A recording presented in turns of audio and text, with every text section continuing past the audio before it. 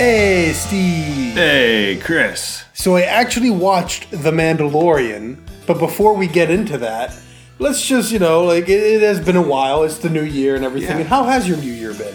Well, I've been sick. I have bronchitis, which is not great. You got sick too? This explains why neither one of us recorded last week. Yes. We were going to try and see if we could beat up last week, but it did not work out. Which I guess is good timing in that regard, because we would have discussed probably our games of 2019, but instead last week I got to sign up for Disney Plus on Tuesday, and then I canceled it Thursday because I was done The Mandalorian. Very nice. Yes, very, very bingeable. Yep. It's bingeable. also very short episodes. I appreciate that. The biggest shock to me was they were roughly like 35 minutes, which is the opposite of The Witcher, where everything was exactly 60 minutes or more. Yeah. So very interesting in that regard. We will, I think next week we'll be talking about our games of 2019, or if we can make it next week, because we might be trying to do like the weekly thing for the month of January or something, because we got that. We just get caught up. The Witcher, we got Star Wars Jedi Fallen Order we still got to do. Unless we just roll that into our games of 2019 discussion. Do you think we can do it? It's one of our common ones, even though I don't think it's either one of our favorites. Yeah. We'll see. We'll see how it goes. We'll see what happens, yeah. But regardless of any of that, we also had some news this week that was interesting. Yet another Fire Emblem character in Smash. Oh, That's wow. everyone's favorite, I'm sure. The Switch version of Devil May Cry 3 is officially going to be the best because you have instant style switching. I don't think you'll be able to hear Steve's dog barking, but it is indeed barking at a phantom. So Final Fantasy VII Remake ended up getting delayed to April, which was severely panic-inducing at first because... It's right up against Cyberpunk. Cyberpunk's the big one, but for me, there's also like 3 other games... Yeah. Especially because Persona 5 Royal comes out at the end of March. So for me, it's like, okay, here's one like 100-hour game up against at least a 40-hour game, 40 to 50 for Final Fantasy VII Remake, and however long Cyberpunk's going to be. Probably another 100-hour game. It was like panic mode. And then today, Cyberpunk is delayed into September, which is also where Marvel's Avengers was delayed to, but nobody cares about that. So, yeah, I mean, I kind of care about that, but I care. I care in that I will buy it. I don't care in that like it is not going to be your primary. It's game. not like my game of the year, and highly anticipated game of the year, especially considering that Destiny will probably be getting their annual big expansion. Yep. Around that same time, and so, yeah. You all know what you're going to be playing, yeah. Yeah. So, and Overwatch 2 is coming out at some point, so. So, like, that was just some of the big news stuff that's recently happened. And, yeah, it's got me a little bit more excited. I've actually been... It's helped bolster my mood because I'm working on a new video, and I'm actually working on recordings for 2 games. I might start recording for 3. Believe me, this might actually work out well, even though it sounds like I might be overloading myself and it's just going to take longer for everything to come out. This might actually work out well, we'll see. But in the meantime, let's talk about The Mandalorian a bit. And, I mean, I know you, of course. I mean, it's Star Wars, therefore you like it. Okay, so here's the thing. So, I didn't watch anything having to do with The Mandalorian leading up to the release of the show. I was actually kind of like, I am not a Boba Fett fan. I feel like Boba Fett's a really weak character. I'll actually go as far as to say I think Captain Phasma is a better character than Boba Fett. I think Captain Phasma had more lines than Boba Fett. Yes. Well, that's true too, but just it was sort of like the. And so, like, the idea of The Mandalorian, I know it's not about Boba Fett, or I knew, but it just didn't, like, it's a guy, the bounty hunter in a mask, and it's like, it wasn't really the Star Wars I was looking for, and so I just I had kind of, like, tuned it out, I guess. And so then it comes out and it's getting good buzz, and I see Baby Yoda. Yeah, everyone saw Baby Yoda. The child. It's not Baby Yoda. It's the child. This guy just takes place after Return of the Jedi. Yoda is dead. This is not Yoda as a baby. We just don't have anything else to call it. We call Baby Yaddle. No. Let us not. Let's not. I just forget about Yaddle even existed. I'm actually not in too different a space from you. I had not watched any trailer for The Mandalorian coming up. The first bits of anything I had seen was pictures of Baby Yoda. And my first response was rolling my eyes. It's like, oh, of course. Of course we gotta dredge something up like this. But everyone was talking positive, and I don't know, I finally heard enough from the right people that I was like, maybe this is actually pretty good after all. So yeah, I got the free, turns out, week of Disney Plus if you don't want to hit that first billing period. So that whole free first month is a little bit of a lie. I think they got to lock you at least into a paid month before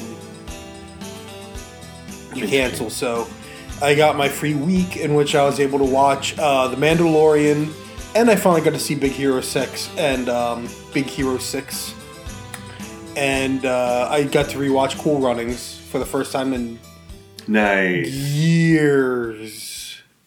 I have to watch that one. It's been a while. You kind of don't. Yeah. It's like when you're a kid, it's this great movie. When you're an adult, you're like, oh, I've seen this movie 50 times. Yeah, it's probably one of those movies that's just better to look at. Cool Runnings was a good movie that I have fond memories of as a child. Exactly. And leave it there. It's not a bad movie either. I want to say that much. It's just when you're an adult and you've seen these kinds of inspirational sports biopics, it's like, okay, I've seen this a whole lot of times. And in between the last time I saw Cool Runnings, I saw this same movie with a different title and a different cast, gimmick. Yeah. I get that. So, but to get back on Mandalorian, I decided I'd finally check it out, and I was actually thinking about keeping Disney Plus until I realized they don't have any real, actual good original programming coming until later this year, the fall. So they launched Disney Plus, honestly, a year too early. Because they didn't have anything to immediately follow up The Mandalorian with. They're completely relying on the nostalgia factor, and for a lot of people, it's enough. There are a lot of people that are going to just the old classic animated films, all the Marvel films, because somehow you can watch them on TV at any time, but now it's on Disney Plus. So. Well, for those of us who don't have cable, we can't watch it on TV at any time. So I think what the Disney Plus strategy is, to me, is they were firing their first shots against the people who have Netflix, not to watch Netflix original shows, but to watch the sort of the rotating selection of movies and kids shows and cartoons and everything else. And now they dump out this whole big, we've got every Disney cartoon, every Marvel cartoon, we've got all of from the TV shows, plus all of the Disney, all the Pixar, all this other stuff that... I have to look again, because I looked at their entire list of TV shows and movies, and at first I thought there were some missing gaps. I do not remember seeing the Fox Kids X-Men that we watched as kids. I'll have to check that out. That one might not be in there. I know there was a lot of weird, the Iron Man show from the 90s that ran for one season. Is that in there, or is that missing? That is in there. That is in there, okay. I have to double check. There are several Spider-Man shows. Now that I'm wondering if the Fox Kids one is in there. It is. I saw it. It's funny though. All these options, and my kids and I have watched Avengers: Earth's Mightiest Heroes, the entire 2 seasons through probably 3 to 4 times. So we started watching Avengers Assemble, which was the post-Disney purchase Avengers cartoon, which started right after Avengers Earth's Mightiest Heroes was canceled. We started watching that, and then the kids just wanted to watch Earth's Mightiest Heroes again. So we're on viewing number 5 now. We're all the way already halfway through season 2. So, anyway, so The Mandalorian. So, so I was totally not sold on the show until I watched the first episode. And I was like, wow, like, it's just a little bit gritty, but it's still Star Wars. They couldn't let it get too gritty. That first episode is surprisingly rated like TV PG. Yeah. It becomes TV 14 in the third episode. And I think I understand some of the reasons why. But that first episode, because I watched the first three episodes with my dad, because he wanted to watch the show before my subscription ran out. So I watched them a second time, and watching those first three episodes is actually really interesting, firstly. But also, it's like, oh yeah, that guy gets cut in half by the door. Right, it's all implied, though. So you well, you don't see it. You hear it, you know it's happening, but it doesn't like focus on any kind of gross factor. But no, it's like right from the get-go, it's like, it's TV PG, but this is a pretty violent show. Yeah, it's definitely pushing. I described it as, to somebody I was trying to sell it to, it's almost like somebody let the Coen brothers make a Star Wars show. But they were still they're still limited. It's not really, this isn't No Country for Old Men. No, it doesn't have their same sense of humor. It doesn't, right, it doesn't have some of that. But there is a little bit, there's this dry humor. The, what's his name? We just looked up the names. Queel is, yeah. I have spoken. And, there's this. People keep going on This Is the Way. I have spoken a lot better. And well, that was the first thing that really stuck out on the show to me was that there's these. Obviously, animatronics, so it is. Right, they did a lot of animatronics. But the way that they introduced these two characters in episode 1, and you have no, like, they did such a great job with characterizing the characters. I don't know how to say it. Characterization? Yeah, well, just that there's depth and personality, and you get the idea this guy's got a past for Queel, and then they got quirks. They've got quirks, right? They've got traits. They're already treated like, for a TV show, like this is a series regular or a main cast member level of attention to detail in the character's development. And then it's just like, okay, it's the end of the episode, and we've moved on. Well, it's funny because there are two things that came to mind for me. And it's funny because now that I think about it, two different space westerns technically came to mind. In thinking about how this show is structured, the first 3 episodes and the last 2 episodes are like canonical storytelling. They are towards one concrete arc. The 4th episode kind of is, but episodes 4, 5, and 6 feel like regular old television adventure of the week. Yeah. And that structure where it's like beginning and end of the season, like it makes me think of Cowboy Bebop, because Cowboy Bebop, the beginning of the show and the end of the show are like the story, quote unquote, but everything in the middle is just adventures that develop the characters. Yeah. But the other thing that comes to mind is firstly just sci-fi in the 90s, watching television sci-fi in the 90s, like Stargate, SG-1 came to mind, but also, especially with the 6th episode, very strong Firefly kind of vibes. Okay, yeah, I can see that. And I think that might be where some people are making a lot of connections as well, but you don't have the same massive ensemble cast. Yeah. And you don't also have the same amount of time, because that was at least, 13, 14 episodes? Yeah. That was more than 8. Like, this is... 12? I don't know. This is 8 35-ish minute episodes, so it's actually not a very long series at all. No. And it really... I really feel like Disney only did the weekly or so, or every other weekly episode release in order to make sure people didn't just take their free month and drop it. And yeah. Because there are going to be enough people that are going to buy it and then get hooked, get that subscription, whereas there are going to be fewer people like me that are going to go in, get that free week, and get out. I Right. will probably come back at the end of the year and become an actual paying subscriber. But until then, it's like, no, man, this is like, I'm fine with this. Yeah, I don't have anything else that I'm dying to watch on Disney Plus. Yeah. The Mandalorian was it was a little bit of an inspiration to get it sooner rather than later. And with my sister, she's got like the year free with Verizon. okay. So that's how she's got it. And that's how, again, like, okay, my sister, I grew up with her. I know a number of the things that she was a big fan of. She was a big fan of Sailor Moon. She really liked Final Fantasy IV and Final Fantasy VII. Star Wars was never one of her things. She liked it, but it was never like a big deal for her. She is Baby Yoda everywhere on Facebook. Everything is Baby Yoda. She loves Baby Yoda. I showed her the Little V Mills song about Baby Yoda because in conversation, she basically said everything that was in that song.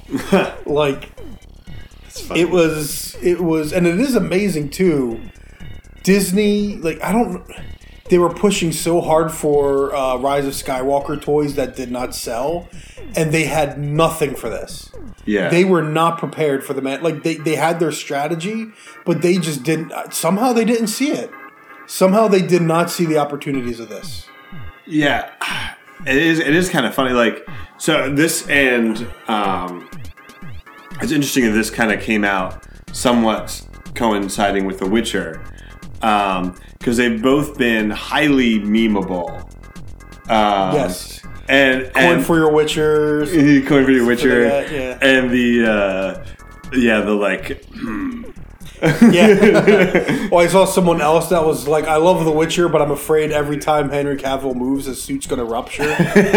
Just because he's so muscly and everything. Like, I love... that's just me now. I don't know if our mic's going to capture that. We'll have to see.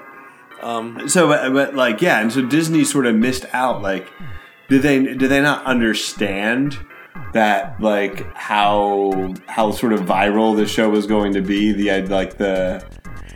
See, I don't know, and it might just be that they've been trying to push the movies, and I have to wonder, because for me, if it weren't for The Mandalorian and it weren't for Jedi Fallen Order, I would be done with Star Wars 100%. Like, I would just be done, gone, no Star Wars anymore. Jedi Fallen Order got me with the gameplay, and The Mandalorian, honestly, the biggest thing that got me is, despite a lot of its fan service callbacks, doesn't feel like Star Wars. It has not a single lightsaber, and the Force feels like it's something mystical and mysterious again. Right, they sort of like, it's like there's rumors of the Force. Well, people don't even know what the Baby Yoda's doing. Right, and the it speaks. what was the thing that made it the most anti-Star Wars to me, especially after watching. I watched the first couple episodes of Mandalorian, then I watched Rise of Skywalker, then I finished the series, and like the Mandalorian has so much space, like. Let's just, even though they're short episodes, it's like, let's just appreciate the landscape as we're walking or riding a weird dinosaur cow thing. It has the overhead shot. It has the Lord of the Rings shot. The Lord of the Rings shots. Where That's some really good music plays. Yeah, the music plays. I love the music. Nothing, it doesn't sound John Williams at all, which is refreshing. It's like we're not trying to repeat the same motifs. Right. And this is really, and you kind of hit it too, this is what Star Wars needs, I think, is there's a lot of really great iconography and the setting, there's potential for so many different things in the setting.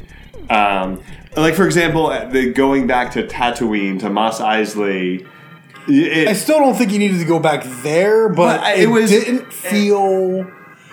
Nobody cared about. There was no Skywalker, nothing. Right. No like side. It's like, oh well, you just swing by the Lars homestead or the old Lars homestead. Like no stupid name drop like that. No obvious nudge, nudge, wink, wink. But It's just because it's a place where And a bounty I'm hunter trying to might remember go. too, though, was, and this is I only watched it through once, but I remember, was it's supposed to be the cantina where the droids weren't allowed, and now it's a droid bartender now. There's little stuff like that where for people, Star Wars has become such a big part of culture in general, not just geek culture, that everybody knows this stuff. Everybody knows the Cantina Band and then that. Let's be honest. Wretched hive of scum and villainy. I think this is also something that's a misunderstanding for people. The period where Star Wars was an exclusively geek thing was very, very brief.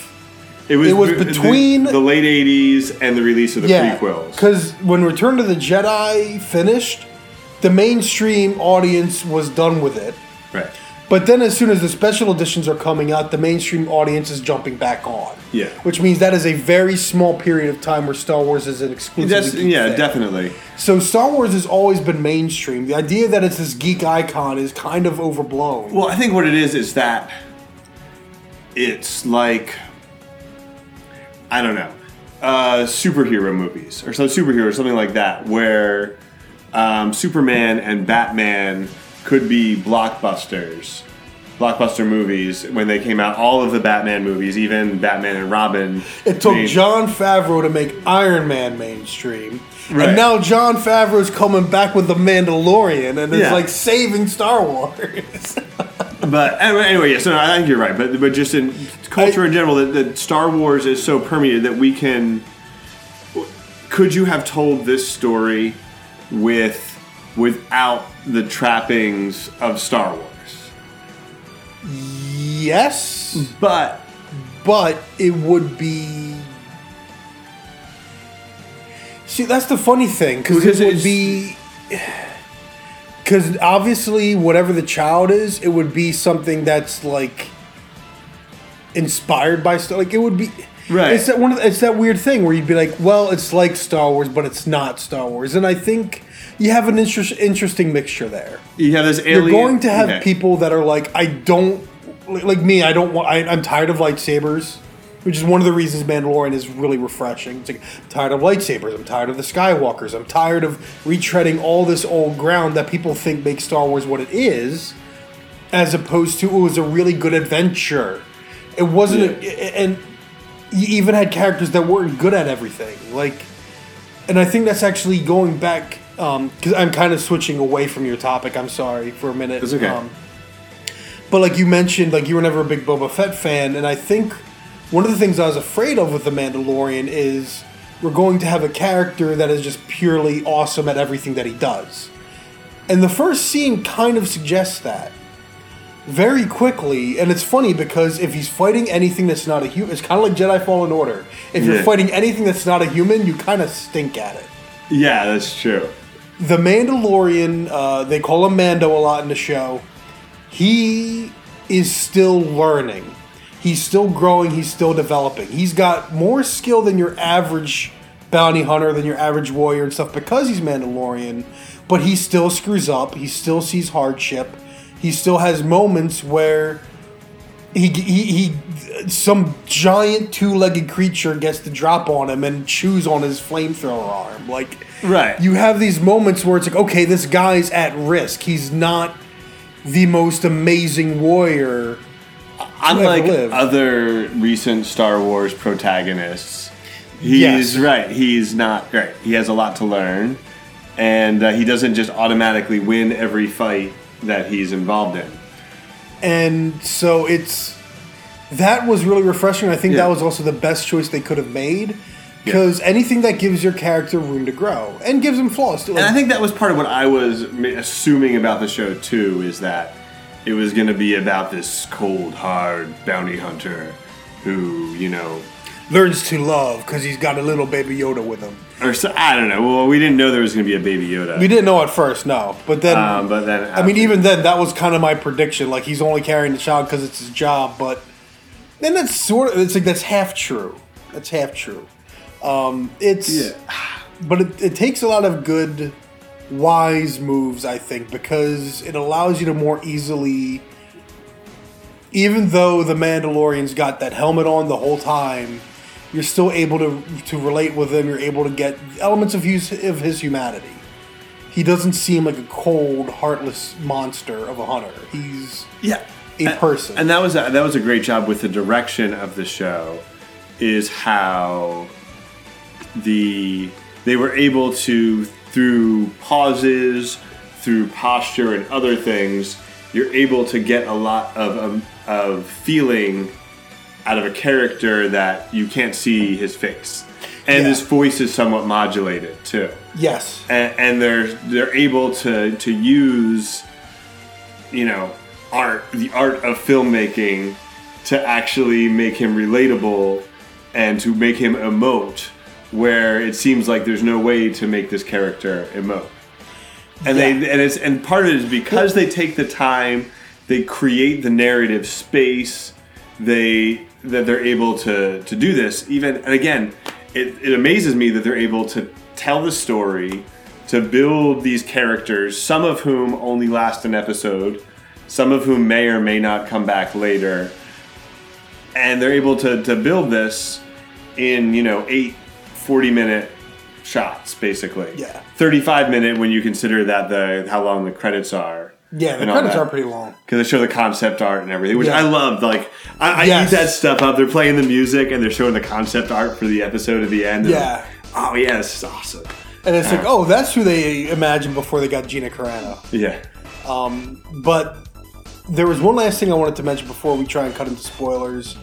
And it was something that I mentioned to you really quick as I watched the first episode. I mentioned it in the Discord, and that was, in just a few lines, like after the big opening scene and everything, he goes down, he sits with Carl Weathers, and just a few lines in that exchange does more to establish post Return of the Jedi, like setting information than the complete nonsense of The Force Awakens. Because Force Awakens is, there's a new version of the Empire, and there's a new version of the Resistance, and we're going to blow up the Republic to make sure this status quo works like the original was the movies. Republic even? And they do a great job of that throughout the show to sort of, like, tell you the dysfunction, the New Republic's kind of dysfunctional. People don't even necessarily take them seriously. Right, and we've got, like, conflicting types of currency. Yeah, you have, like, Imperial credits aren't worth anything anymore. 5,000 credits isn't even enough for fuel.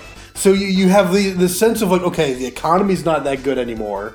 You have Imperial credits are, like, starting to be no good, and then, like, when someone says, call the Republic, hand him over to the Republic, or so have the Republic arrest him, and he's like, that's a joke. Like, he treats the New Republic is basically a joke. Like, it feels like Star Wars, but it also feels like, they're actually establishing the current political and economic climate. That is exactly what I wanted to happen in Episode 7, and Episode 7 was like, I'm a fanboy. I want only the same thing I've seen every time, all the time. And it's also, there's a type, I mean, I'm somewhat a defender of the Star Wars movies in general, and there's a little bit of tightrope, because what did people hate about the prequels?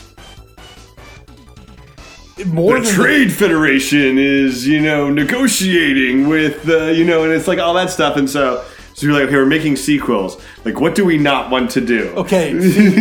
People might not say it, but what people actually disliked about the prequels is poor execution. And that I will give you that point. There were some poor elements of poor execution. No, granted, before the new movies, I would have thought a heck of a lot more. But because of the new movies, even though I still think they're bad movies, there is at least that appreciation for the prequels that George Lucas didn't want to make the same thing a second time. And this just occurred to me, like, in the shower today. So J.J. Abrams, you could have just, if you were in my head in the shower, you would have made a better trilogy. Well, he had to make 2, and then, like, anyway, yeah. But, like, and this is totally unrelated to The Mandalorian at this point. But what they should have done is stolen the general idea from the books that what Palpatine was really trying to do was consolidate power and build a force which was capable of repelling enemies from beyond the galaxy, which he had foreseen invading. This was a thing in the books that was Palpatine. The ones with Grand Admiral Thrawn? No, it wasn't with Thrawn. It was, I forget exactly. But so that ends up being a major theme in the EU. So books. it's Mass Effect? It's something, not really Mass Effect.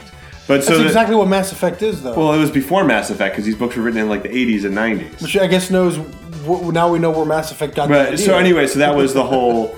So then this part of the series of books ends up being... I haven't read them, I've just read the synopses. Ends up being, the fledgling New Republic now without the might of the Empire, without Death Stars and all the Star Destroyers that they destroyed and everything else, battling this force from outside. So, anyway, if they had based the trilogy on, used that as the connective tissue, instead of resurrecting Palpatine for the third episode and making, like, a new weird mystery Jedi who's actually a Palpatine and all that other stuff, like... I mean, everything about it sounds spoilers! Everything about it sounds terrible. So anyway, so that would have been a lot better. So let's talk about Mandalorian spoilers now, instead of Rise of Skywalker spoilers. Even though I just ruined the movie for you. No, the movie ruins Rey and Kylo kiss. The movie. I love how that ruins the movie for you. That ruined the movie for everyone watching it. Oh my goodness! All right, so I don't even know where to begin with spoilers on this. Like, because it isn't a very spoiler heavy show. Well, it's kind of both, because I feel like in some ways, so like for example, the first episode, you establish Queel and IG-11 as characters, and the initial impression is that they're never going to come back. They were one-offs. Taika Waititi voiced an amazing murder droid. Self-destruct sequence initiated. Oh man. And then he got his head blown off by Mando, and that was the end of it. And again, speaking of what you mean by little gestures, like, the end of that first episode is what really told me this is not the character I was expecting. When he, like, reaches his hand forward and Baby Yoda reaches back up, that was a great shot, and that did a lot to tell you. It's like, this guy really isn't as cold-hearted as I thought, but I don't necessarily follow his train of thought. And actually, that was something I was curious about, because he was told to bring it back alive, but that was acceptable. IG-11 seemed dead set on bringing it back dead. Bringing the child back dead. Yeah, that was... Then the other guys that attacked in the beginning of the second episode looked like they were going to kill it. And there was no implication, though, that they got different orders. Everyone had a fob. He was the only one willing to not kill it. Because it was like, you got half price if it was dead. Full price if it was alive. I'm wondering if there was some kind of... I mean, I have to headcanon it a little bit. That the client didn't meet with every single one of these bounty hunters individually. That some of these bounty hunters were more or less contracted out. That he had met with a number of people, and that some of these people were just maybe had subcontracted or something else to just say, just bring it back. Yeah. And because I would assume I'm good at headcanoning. I would assume in universe he's not spending all day meeting with hundreds of bounty hunters. Just specific ones. Yeah. Which, of course, we gotta also just wonder in general if maybe this is something they'll bring up in the future. Because when you get right down to it, they didn't answer nothing about why they even wanted Baby Yoda, aside from the obvious drawing its force out of it. Because the scientist guy never comes back. I was expecting him to become a permanent character. Right. He's not there in the last two episodes. So is he going to come back in the future? Like, what? The bad Empire wants him. You'd think because it's a force power, it might become a Jedi, or can we make it a Sith? Like, what do they want to do with it? And they don't necessarily answer because it's not mandatory for it to be alive, but they seem to want to be trying to draw its force energy out of it. Midi-chlorians. I mean, they do implement prequel stuff in this show. A little bit. So I would venture that the idea is, so it's not well known. The nature of the force powers of Darth Vader and the Emperor are not well known. That it is known that Vader was and they were practitioners of some weird religion, and so in order to, and then it becomes clear at the end that the guy who's really orchestrating this, not the client, but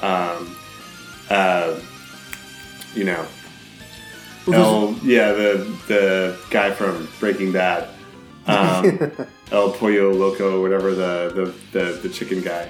I forget his name too. But anyway, that he was, and he has. Now this is probably a little bit of a lore bit that you might not have caught. Did you look it up? Stuff. Oh boy, is he an actual character? No. At the end, he escapes from his wrecked TIE fighter with the Darksaber. So the Darksaber was a weapon, and it's referenced that in the show that the Mandalorians fought a war against the Jedi. Oh, that's what that is? Yeah, so that was a Darksaber was a weapon developed on Mandalore to counter lightsabers, basically. Okay, so this is going in. Okay, so he clearly has some connection with. He knew the Mandalorian's real name, so he has some connection with the destruction of Mandalore, and recovered this artifact from Mandalore that was used in a war against the Jedi, between the Mandalorians and the Jedi ages ago. Basically, you know what? That shows up on the Clone Wars show. Is the Darksaber? Yeah. I wonder if this show is going to have a longer season 2, and this is just to give people a taste, to prove like a proof of concept. Like we're going to have this season. It's going to be a very simple concept season, and it's going to have enough that people are invested. But like these questions, because again, like I don't, and even now it's like, wait, who had Yoda to begin with? Because they mentioned it's like we're going to give you 3 things: a fob with its number, a code that we only know the last 4 digits, and I don't remember the exact, and it's like last known coordinates. But the digits, the code or whatever was like 50 years old. So this is like a 50-year-old Baby Yoda, or something like that. Right, and who were these guys that were holding on to it anyway? So that's part of like, okay, what are like, these are questions, but they're like, how do these? What are these? I guess everyone was just so like, oh my goodness, it's a baby Gizmo that looks like a Yoda, and that they just stopped thinking about it. They stopped asking these questions or something, because like it's one of those things where it's like after, and especially watching those first 3 episodes again, I'm asking myself, I'm like, they didn't answer 1, 2, 3, 4. Like they didn't answer this stuff. This stuff never comes up in this entire season. They just don't care, and I think most viewers won't care. But I'd like to have. I'm wondering what questions do get answered in season 2. So if he is indeed 50 years old, that would place him, based on the timeline, somewhere. He was born somewhere in the prequel trilogy. Earlier, because. So he is a Baby Yoda. Yoda was getting freaky with someone. Yaddle. Oh, that's right. There's actually a female Jedi one of them. They're supposed to be celibate. Uh-oh. Yoda, what are you doing? So yeah. But anyway, so it's born sometime in that time frame. So what was this? Will we get answers? Is it not related to Yoda at all? And they were going to find the home planet of whatever these things are. Whatever their name is. There's a Wikipedia page about it. I'm sure there is. But I'm pretty sure we actually don't know the name of the race. That's supposed, even in the extended literature. No one. We're talking about people that name everything. My sister asked me what to name a Roomba. I looked up the stupid droid that Chewbacca yells at, and that's got a name. Oh yeah, they're like the mouse. Like they name everything in Star Wars. Someone has named Yoda's race. Well, that's the thing, is there were actually, even within the extended universe books, Lucas had set certain topics to be off limits. There are certain time periods and certain topics that were always off limits to the EU writers. And Yoda's race is Yoda's origin being one of them, I believe. Oh goodness! Well, now that he sold the rights, it's free. Right. So now they reign. can do something with it, but so that was. So I think that's even if you pull in all the extended fiction around it, that's somewhat of a mystery. So yeah, I'd be curious to see what answers we get in season 2 and what things just get left as plot devices. Okay, he's clearly a valuable thing. Some guys got a hold of them. Maybe they're holding out to see how much money they can get. Maybe there was another client somewhere that also wanted him. I don't know. I'm guessing it's just going to end up being a plot device. That this was necessary for the story, for... The cutest, most profitable plot device that Disney somehow slept on. Like, they did not realize they had. You know, I noticed one of my. Actually, I mentioned Earth's Mightiest Heroes before. So the lead, like, producer on that, Christopher Yost, also worked on this. Yeah, he's also on this, along with Dave Filoni, who was the lead on Star Wars, Clone Wars, and Star Wars Rebels. That also makes sense. So he's going to have a lot of. He could be like a consultant to keep everything consistent because he's knee deep in the television work. Yeah, and that could be one of the ways that, because there's definitely stuff that they're definitely drawing from all the current official Star Wars sources. Like, one of the things that I really like, okay, normally I would roll my eyes at jokes about stormtroopers not being able to aim, but twice they did it really well here. The first time when they're like, oh yeah, he was an Imperial sniper or something like that. Mandalorian's like, that doesn't mean much. I wasn't a stormtrooper. Like, the guy's really angry about it. And it's like, oh, that's funny. And then, of course, you have the last episode, like, the two most hated stormtroopers because they kept punching Baby Yoda. And it was... But all I thought was, like, they're sitting there, like, trying to shoot a can. The one just keeps missing. The other one pulls out, like, yeah, let me show you how it's done. And he misses, too. It's like... it was so good. It was again, it was the little moments in the show where they just they gave it a minute to breathe. Two stormtroopers shooting at a can. Yep. In the desert. But a little bit too, it's like, you might not want to come in right now. Really? Why? Is it, well, he just killed a guy for telling him blah, blah, blah. Well, I guess we'll wait. It was a really good sense of humor there. And again, like, that, going back to that 6th episode, the prison ship one, which again, like, just that alone, again, like, I'm talking about, feels like old television sci-fi.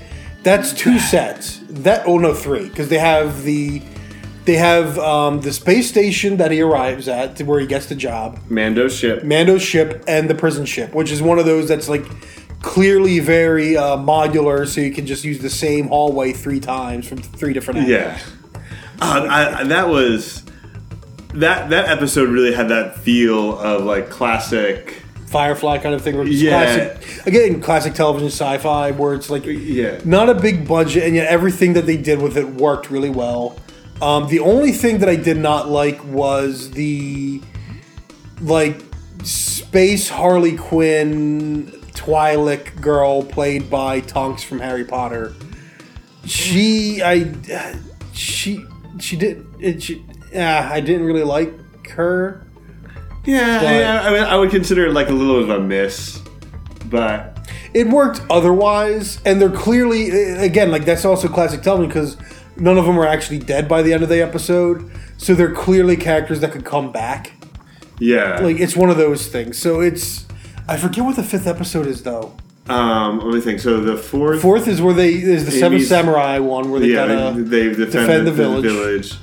Great use of an ATST. Yeah, the ATST, yeah. The 6th is the prison break, and the 5th... He leaves the planet. And after the 4th episode. And then...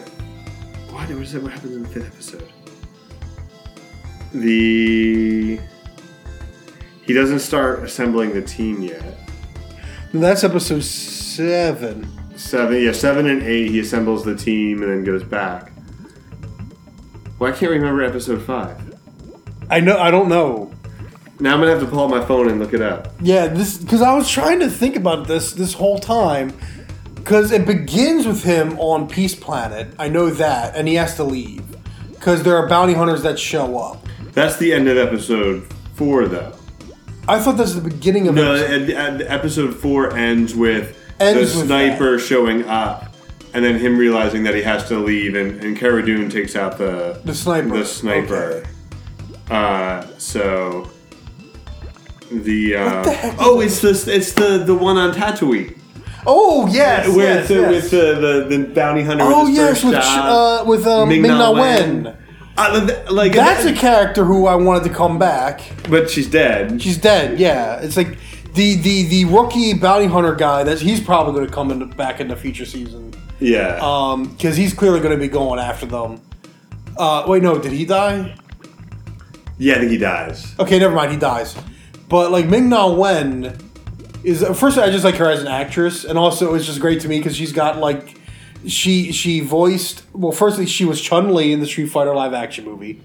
She voiced Mulan, but she also voiced Aki in the Final Fantasy Spirits Within. Okay, yeah. And of course she's on Agents of S.H.I.E.L.D. She's done other stuff, but it's like those are the 4 big ones that I remember.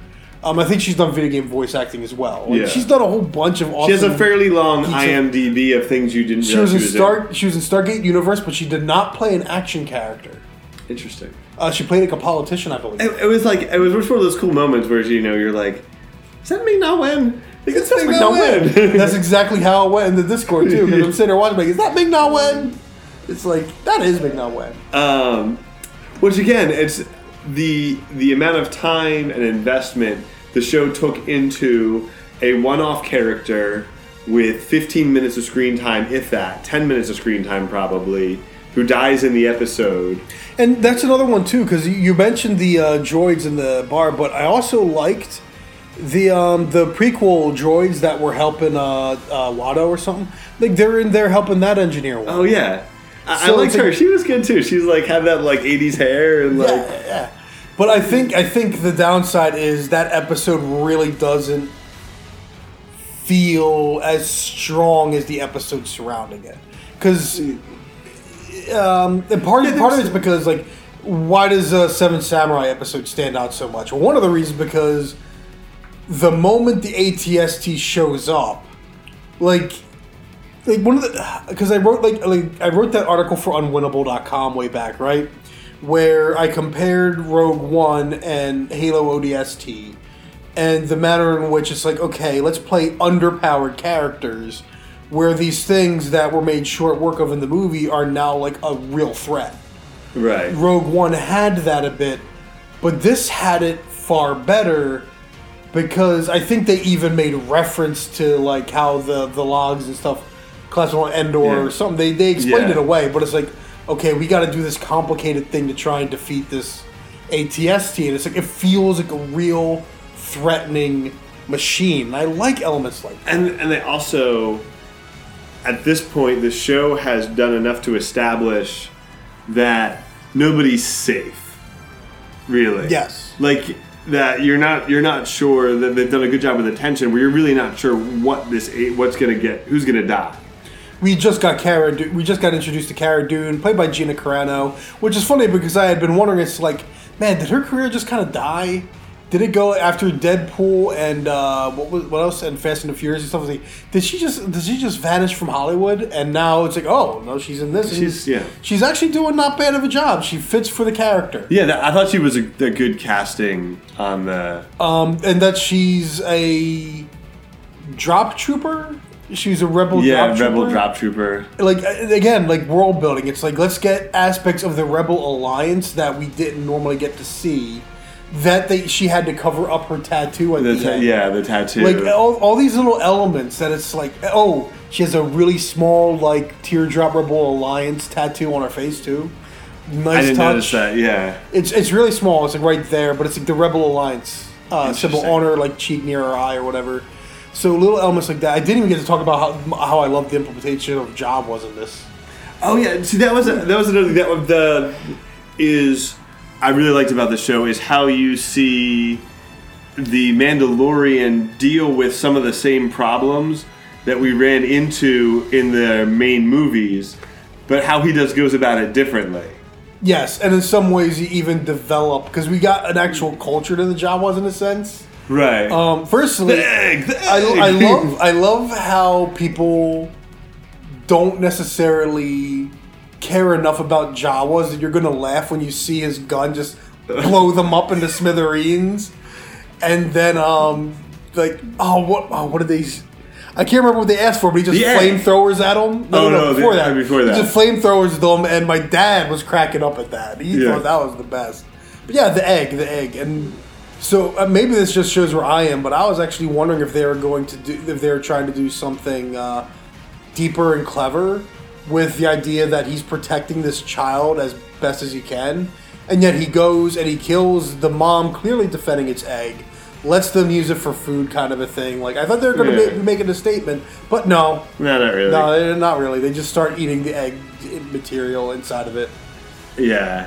And then the Sand People that... Tusken Raiders, the Tusken Raiders that he manages to successfully negotiate with Tusken Raiders, which is not really something we've seen. The best we've seen is Ben Kenobi knows how to scare them off. Yes. By wearing a robe. But no, he gets to, it's funny, he can negotiate with Tusken Raiders, but he cannot negotiate with Jawas. Okay, think about it. Jedi robes. What did a Jedi do to the Tusken Raiders on Tatooine? Okay, if they were better movies, I would really be down with that. Anyway, I'll accept it. You accept that. Anyway.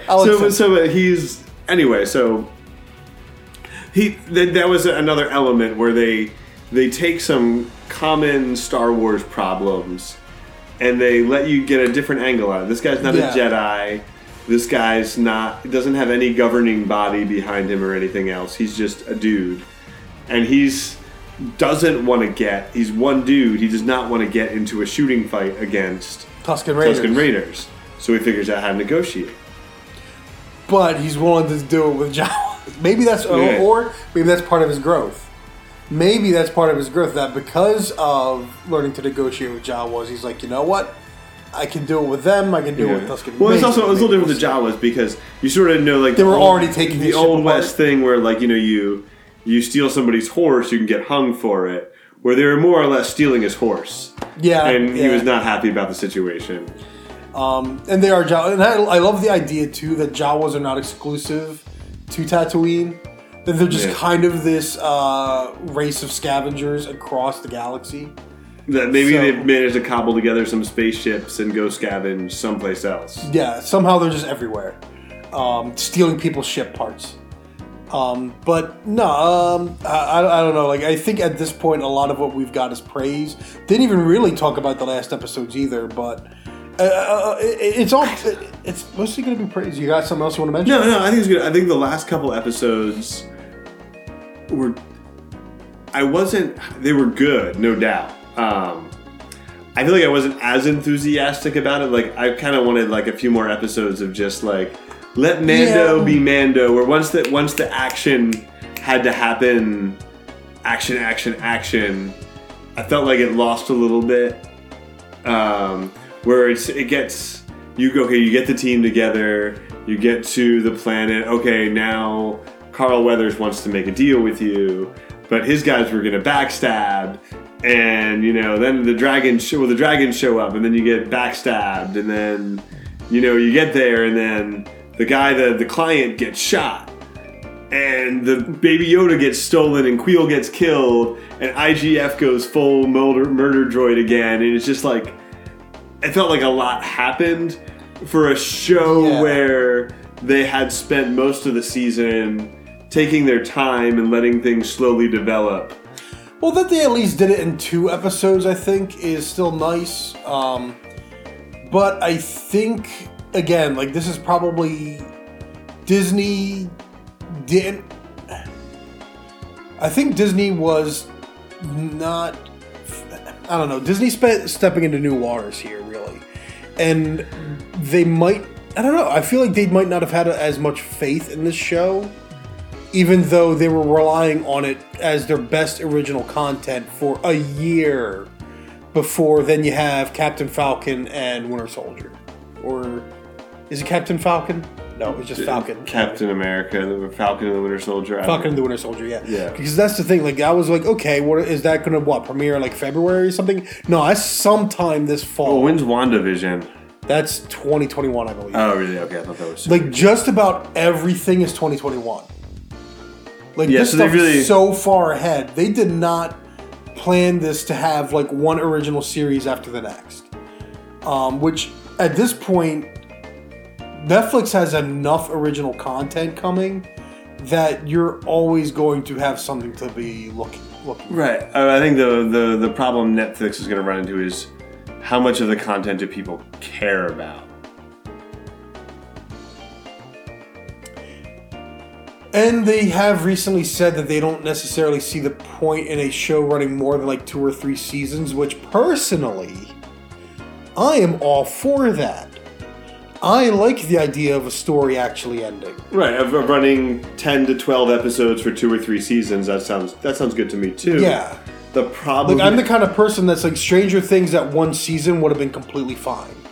Even now, after watching seasons 2 and 3, actually, in some ways, especially now after seasons 2 and 3. I like season 3. Season 2 had its issues, but like, still, the strongest season is season 1, because season 1 knew exactly what it was, and if that was the end point, that would have been fine. If it was an anthology series, so each season was different, that also would have been fine. But like, I feel like, again, like, I'm different. I'm clearly different because I look at my Facebook, I look at the people talking about Star Wars, I look at people, like, and for me, it's like, are you kidding? Like, how can you be just delighted that there's a lightsaber? How can you, like, again, like, it does feel like I am an anomaly when it comes to my watching of certain media, and You're a little bit of a curmudgeon sometimes. But I'm just so and sick of lightsabers. And a contrarian. Yeah. I'm just so sick of lightsabers, though, because they're everywhere, and it's like, they aren't what made Star Wars good. In fact, if you look at the choreography of the first 2 movies especially, the lightsaber fights weren't very good on a technical level. On an emotional level is where it worked. But now all of a sudden it's got to be backflips and this and that, and no, we got to like reinvent the look of the lightsaber every time, and it's like, dude, just step back from when you were 8 years old and you didn't understand critical thinking, like. But that's, again, like, yeah. I kind of get it. I think also when it's, you know, to a larger degree, we have immersed ourselves in a lot of different fiction and sci-fi and fantasy and other things where, you know, for most people, like the average based on TV ratings and other things and what movies are popular, a lot of people haven't. Maybe you saw Firefly. Right. You probably haven't seen Farscape. You probably haven't seen Stargate SG-1. You probably haven't seen Star Trek when it was actually intelligent. Right. Like and so a biannual Star Wars movie is a big deal. It's a big event. I'm still a little bit of a fanboy, as you may have noticed by the fact that I went to a midnight showing of Rise of Skywalker. And now you're sad. On opening night. Now you're sad. Your life is a little bit worse. My life is a little bit worse because I read some of the Colin Trevorrow script, and that actually was they leaked. Remember the Colin Trevorrow or whatever? Who's Colin Trevorrow, firstly? He was the director of Jurassic World, who was originally slated to direct Episode 9. When did that fall through? After the release of The Last Jedi, I think it was, or leading up to the release of The Last Jedi, it was announced that they had fired Colin Trevorrow and that J.J. Abrams would write and direct the final movie. Was the script too good? The story... Firstly, did it actually have anything to do with The Last Jedi? No, it was its own movie. It really... The basic plot maybe sounded a little bit better. They hit some of the same notes, but not really, as what ended up being Rise of Skywalker. And then there's a 3-hour J.J. Abrams cut that fills in a lot more backstory and has a better ending. Oh yeah, that's a great way to spend your afternoon. So, for example, one of the things that happens in the J.J. Abrams... Release the Snyder Cut. The Snyder Cut. We got another Snyder Cut. We got the J.J. Cut. So, for example, one of the things that actually happens is... The Abrams box is going to be the Abrams rather box. than like, Rey getting 2 lightsabers and beating back Emperor Palpatine, like, there's some kind of battle between the spirits of the Sith and the spirits of the Jedi, where they bring back all of they were supposed to bring back Ewan McGregor and Mark Hamill, and Mark Hamill gets a thing, and Yoda and everybody else to come be Force ghosts and fight in some huge climactic battle. battle. What I really liked about The Mandalorian? He got a jetpack and he just latched onto that stupid TIE fighter and he managed to blow it up with a bomb. It was simple, like that too. Effective, it was fun. Oh, and another thing, I was actually wondering if they were calling back to Indiana Jones and the Last Crusade when he was on the Jawa tank, the Sandcrawler, the rock scrape. Because I was watching that and I'm like, this is a lot like the Last Crusade, but it managed to be it takes inspiration and it's an exciting set piece, and you didn't need $80 million to do any of this stuff. Like, you just to bring back simple, real people instead of like making a real computered person. You'd have to bring back Hayden Christensen. Oh gosh, or any of that. You should rewatch the prequels. I say that like once a month. You should. Anyway, so The Mandalorian... Am I going to come over one Saturday and we're just going to marathon it with your kids? Let's do it. The Mandalorian is, if you like Star Wars, you should definitely watch it because it's really, honestly, better than any Star Wars that we've seen since Rogue One. Oh, easily. Easily, yeah. Easily better than any Star Wars we've seen since Easily better than any of the movies. It is easily better than any of the movies. And if you don't like Star Wars, but you like science fiction, you like Western motifs, and that sort of thing. In fact, you could probably watch this and not have seen Star Wars and still enjoy it. Absolutely. And it's a space Western. It's a space Western. And it's got a Baby Yoda. With some really great character work. Okay, see, I'm actually going to step back there. I really like the show. It does not have great character work, but it's got good character work. It doesn't have enough episodes to have great character work, but again, like, I'm comparing it... Because again, like, if you're... Especially when you invoke Firefly, as overrated as Joss Whedon actually has become, he knew how to do an ensemble cast. But it's not an ensemble cast, though. It's a more of an... Okay, no. Here, I'm going to describe it in a different way. Now I'm going to reference D&D, because Firefly always felt like if you want to play D&D, this is a show you watch. Firefly is where all the players have like 20-page character backstories. The Mandalorian, every character's backstory is written in the little box on the character sheet. No, but see, that's not fair because... No. It doesn't mean they're bad characters. The characters don't really have a lot of depth in their history. They're not overthought, is what I'm going to say. I mean, they're not overthought, But the characters all have quirks. The characters all stand apart from one another. The characters are good. Well, I guess what it is so what The Mandalorian does is you've only got... Some of these characters, you only ever spend 10, 15 minutes with this character. This is most. True. And it makes them memorable and unique in that time. I forget her name, but the mechanic on Tatooine with the big hair and the little droids that Mandalorian won't let the little droids help her, like that she's immediately picks up Baby Yoda and is carrying him around and stuff. Like, that's a memorable character. I have no idea what her history was or outside of this or anything, but you took somebody and you made them interesting. And you only had without making them a caricature or being somehow ridiculous, you only had a couple minutes to do that. And you did quirks, mannerisms, it's just good character. Personality. They had personality, yes. They managed to inject. That's why I'm saying it's great because it didn't have... You didn't spend... It's not, Why can't I think of anybody's name from Firefly right now? Malcolm Reynolds. Wash. I was thinking, yeah, it's not Wash or Jane. Yeah, I could remember Jane. I couldn't think of Wash. Like, it's not where you've spent. It was a short run living show, but you've spent hours developing this character, and that's why you're attached to him, and that's why you're really mad. Also hints when somebody says, "I'm a leaf on the wind," and you want to stab them. Or you want to cry with them. Or you want to cry with them. You know what pain they're referencing. But they managed to. It's not at the same level, but they managed to do a lot with a little, and that's okay. I will agree with that. And I think that's probably to me that's the greatest strength of the show.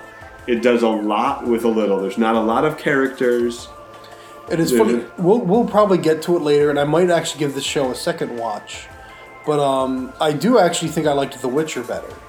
But The Mandalorian's the easier watch. Oh yeah, definitely. The Mandalorian is the one that you can easily sit down, and you can get anyone to join with you and watch it. And you could binge it on a Saturday afternoon or something like that. With every episode being only about 35 minutes, yeah. It's like watching 2 movies, basically.